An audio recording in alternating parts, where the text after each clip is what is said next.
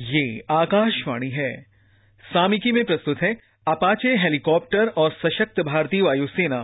इसमें भाग ले रहे हैं रक्षा विश्लेषक कमोडोर सी उदय भास्कर और पत्रकार अजय बनर्जी। नमस्कार। भारतीय वायुसेना ने 8 सबसे आधुनिक हेलीकॉप्टर अपाचे 64E अपने जंगी बेड़े में शामिल कर लिए हैं। कल पठानकोट में ये हेलीकॉप्टर शामिल किए गए। कुल 22 हेलीकॉप्टर ऐसे आने हैं। वायुसेना के पास ऐसे 6 हेलीकॉप्टर थल सेना के पास भी आने। कुल मिला के 28। कमोडोर भास्कर, अपाचे हेलीकॉप्टर, इसका क्या मायने है? जहां तक भारतीय वायुसेना की जो क्षमता है वो 2 प्रकार के एयरक्राफ्ट के ऊपर आधारित है। एक है जिसको हम फाइटर एयरक्राफ्ट कहते हैं, जिसका उदाहरण है फिक्स्ड विंग में, जैसे राफेल एयरक्राफ्ट की काफी चर्चा हुई है हमारे देश में कई सालों से। दूसरा होता है हेलीकॉप्टर, जिसको रोटरी विंग एयरक्राफ्ट कहते हैं, और इसमें भारतीय वायुसेना के पास 2 स्क्वाड्रन अटैक हेलीकॉप्टर, वो हमने पहले रूस से प्राप्त किया था। फॉर्मर जो भूतपूर्व सोवियत यूनियन था, अभी रूस बन गया है, वो था मी-25 और मी-35। परंतु इनकी जो ऑपरेशनल लाइफ है वो एक प्रकार से खत्म हो गया था, और हमारे जो योजक हैं वायुसेना के और बाकी हमारे मिनिस्ट्री के लोगों ने ये निर्णय लिया कि अभी हमें एक आधुनिक प्लेटफॉर्म की जरूरत है अटैक हेलीकॉप्टर्स में, और सबसे जो सही भारत के लिए ऑप्शन था वो अमेरिका का अपाचे हेलीकॉप्टर। ये दिलचस्पी की बात है कि ये जो अपाचे हेलीकॉप्टर का बेसिक जो डिजाइन है वो करीब 40 साल से पहले आता रहा है। इसकी जो बेसिक प्लेटफॉर्म और डिजाइन है, हर एक टेक्नोलॉजी के लहर के साथ इसको बढ़ोतरी दिया जा रहा है, और अभी भारत के लिए जो पठानकोट में हमने शामिल किया है, इसको कहते हैं 64E, ई फॉर एको। ये सबसे लेटेस्ट जो इसका वर्जन है। भारतीय वायुसेना के लिए जो बोइंग ने बना के दिया है, ये नए हेलीकॉप्टर हैं, और इनको मेड फॉर इंडिया कई प्रकार के इसमें लक्षण हैं जो कि केवल भारतीय वायुसेना के लिए उन्होंने बनाया है। तो संक्षेप में यही है कि जहां तक अटैक हेलीकॉप्टर की जो क्षमता है, जिस प्रकार से वो किसी भी फौज को बढ़ोतरी देता है ऑपरेशनल कैपेबिलिटी के लिए, मैं कहूंगा इससे भारतीय वायुसेना के लिए ये जो अभी 8 हमने हेलीकॉप्टर शामिल किया है, ये एक स्क्वाड्रन है। अगले आने वाले साल में शायद और आएंगे, तो कुल मिला के 2 स्क्वाड्रन हमारे पास होंगे। जैसे कल एयर चीफ मार्शल धनोआ साहब ने कहा पठानकोट में, ये मल्टी मिशन कैपेबिलिटी जो एयरफोर्स का है, चाहे वो हॉट वॉर में हो, मान लीजिए अगर जंग हो जाता है और भारत के लिए अपनी एयर पावर की क्षमता की जरूरत है, या इस वक्त जो छाया युद्ध चल रहा है जिसको लो इंटेंसिटी कॉन्फ्लिक्ट, खास लाइन ऑफ कंट्रोल के ऊपर जो चल रहा है, उसके लिए भी। तो इन सब के लिए मैं कहूंगा कि जैसे मोटी मोटी बातें में अगर हम बताएं, इसकी जो लिफ्ट कैपेबिलिटी है अपाचे की, उड़ने की क्षमता, वो अभी जो हमारे पास जितने भी हेलीकॉप्टर हैं उससे कई गुना ज्यादा है। उदाहरण के लिए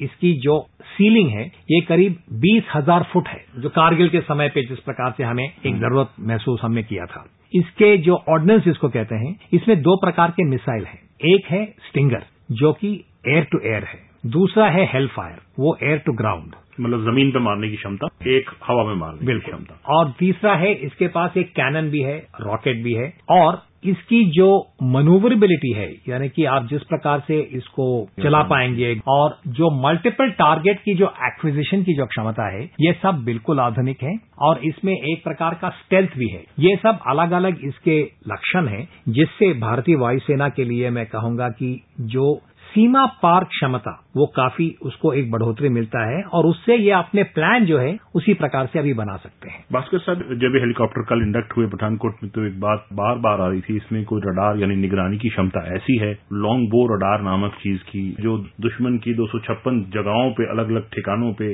हवाई चीजों पे आते हुए उनके दुश्मन की कोई मिसाइल आ रही है, कोई एयरक्राफ्ट आ रहा है, उस पर निगाह रख सकती है, और उन 256 चीजों में से 16 जो सबसे अहम चीजें हैं उनको पायलट को बता सकती है कि ये 16 चीजों से सबसे बड़ा खतरा है, और फिर वो हेलीकॉप्टर का जो कंप्यूटर सिस्टम है वो पायलट को ये बता देगा कि ये कौन सी आपने मिसाइल दागनी है इस पे, जो इस पे जाकर लगेगी। सर, जो ये क्षमता है ये दुनिया में कितने हेलीकॉप्टरों में है, और इससे हमारी वायुसेना और थल सेना को क्या फायदा होगा? सबसे पहले ये जो क्षमता है ये केवल इस वक्त ये 64 जो लेटेस्ट मॉडल है ई सीरीज उसके अंदर है, और जैसे आपने नंबर बताया 256 जो टारगेट्स है, और साथ साथ जो रेडार और जो सर्वेलेंस है, ये पूरा 360 डिग्रीज का पायलट के पास जानकारी मिल सकता है। और आजकल के बैटलफील्ड में एयर पावर के लिए एक बहुत बड़ा चुनौती है ये अनमैन्ड व्हीकल्स, जिसको हम ड्रोन्स कहते हैं। दूसरा, ये जो शोल्डर फायर्ड मिसाइल्स हैं, इनसे बचने के लिए इस प्रकार की निगरानी, सर्वेलेंस की पैकेट की जरूरत है।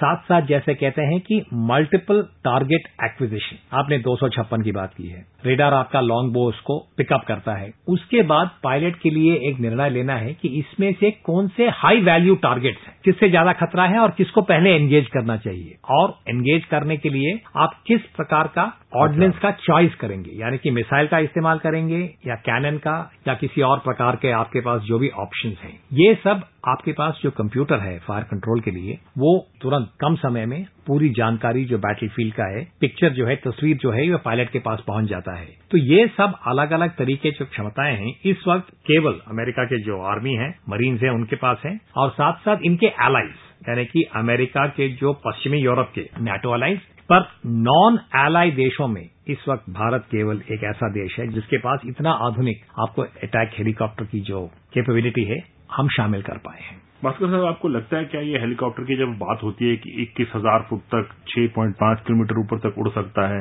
तो ये हिमालय में जो हमारे दुश्मन आके हमला कर सकते हैं, हिमालय से हमको जो कष्ट हो सकता है सैनिक तौर पर, वहां पर भी इस्तेमाल हो सकता है? बिल्कुल सर, कारगिल युद्ध के बाद हमारी वायुसेना ने जो प्रिसिशन गाइडेड म्यूनिशंस है, हमने उसका इस्तेमाल किया था और बहुत कम समय में हमको उस वक्त इजरायल से प्राप्त करना पड़ा था। अभी 2019 में अपाचे हेलीकॉप्टर को शामिल करने के बाद इसके अंदर जैसे हम कह रहे थे कि ऑर्डिनेंस में प्रिसिशन गाइडेड म्यूनिशंस का भी हमारे पास वो क्षमता है। तो यदि मान लीजिए दोबारा हिमालय के पहाड़ों में इस प्रकार का अगर कोई जरूरत पड़ सकता है तो अपाचे हेलीकॉप्टर का भूमिका जो है वो काफी अहम होगा। जब आप एक प्रकार का क्षमता आप शामिल कर पाते हैं, आपकी प्लानिंग में एक बदलाव आता है, यानी कि आपका ऑपरेशनल प्लान जो है वो क्षमताओं के ऊपर आधारित है। तो हमारे पास एक और चुनौती है जिसको प्रधानमंत्री मोदी ने बार बार रेखांकित किया है कि फौज को जॉइंटनेस की तरफ जाना चाहिए। तो अपाचे हेलीकॉप्टर जो है, जो इस वक्त हमने कहा है कि एयरफोर्स वायुसेना को 22 हेलीकॉप्टर मिलेंगे अपाचे,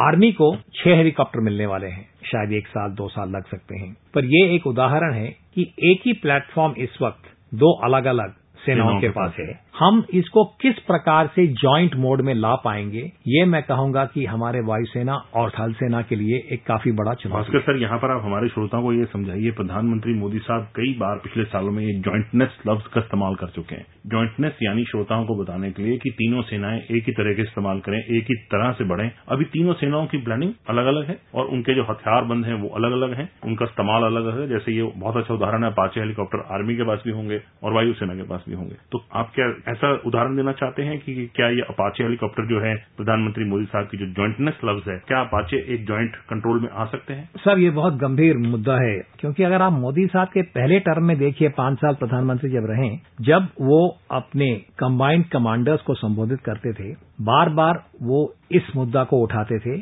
और कहते थे प्रोफेशनल आप लोग हैं तो आप एक अपना नक्शा बनाइए जिससे भारत के अंदर मिलिट्री की जो जॉइंटनेस है वो धीरे धीरे और बढ़े। आपने बिल्कुल सही कहा, इस वक्त जो हमारे तीनों सेना है, थल सेना, वायुसेना और नौसेना, ये अपने ऑपरेशनल प्लान जो है वो अलग अलग बनाते हैं। और शायद पहले भी हमने उदाहरण के लिए कहा है, अगर भारत के सबसे बड़े चुनौतियां लुक ईस्ट, एक्ट ईस्ट के साथ अगर जुड़े हुए हैं, तो हमारा जो थल सेना का ईस्टर्न आर्मी का हेडक्वार्टर्स है कोलकाता में, वायुसेना का जो हेडक्वार्टर है वो आप जानते हैं शिलोंग में है, और जहां तक नौसेना है उसका हेडक्वार्टर्स आंध्रा के विशाखापट्टनम में है। तो जॉइंट प्लान बनाने के लिए आपके अलग अलग हेडक्वार्टर्स हैं, और जब तक ये जॉइंटनेस की जो एक परंपरा है वो नहीं अपनाते हैं, आप अपने ऑपरेशनल प्लानिंग सही प्रकार से नहीं बना पाएंगे। आप अलग अलग इन सीलो जैसे कहते हैं, जो एक ही खाने में आप बना हो गया अभी तो एक खाना, तो उसकी जो संपूर्ण तरीके से जो विश्वसनीयता है, जो इफेक्टिवनेस है,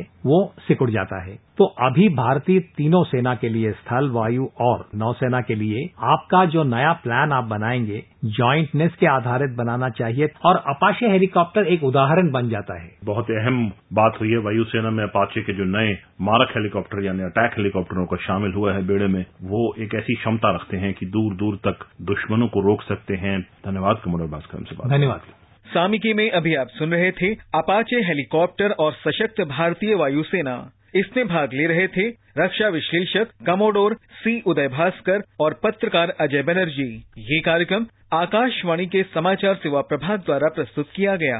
इस कार्यक्रम के संबंध में अपनी प्रतिक्रिया आप हमें ईमेल कर सकते हैं। पता है AIRNSDtalks@gmail.com। ये कार्यक्रम फिर से सुनने के लिए लॉग ऑन करें हमारी वेबसाइट newsonair.com।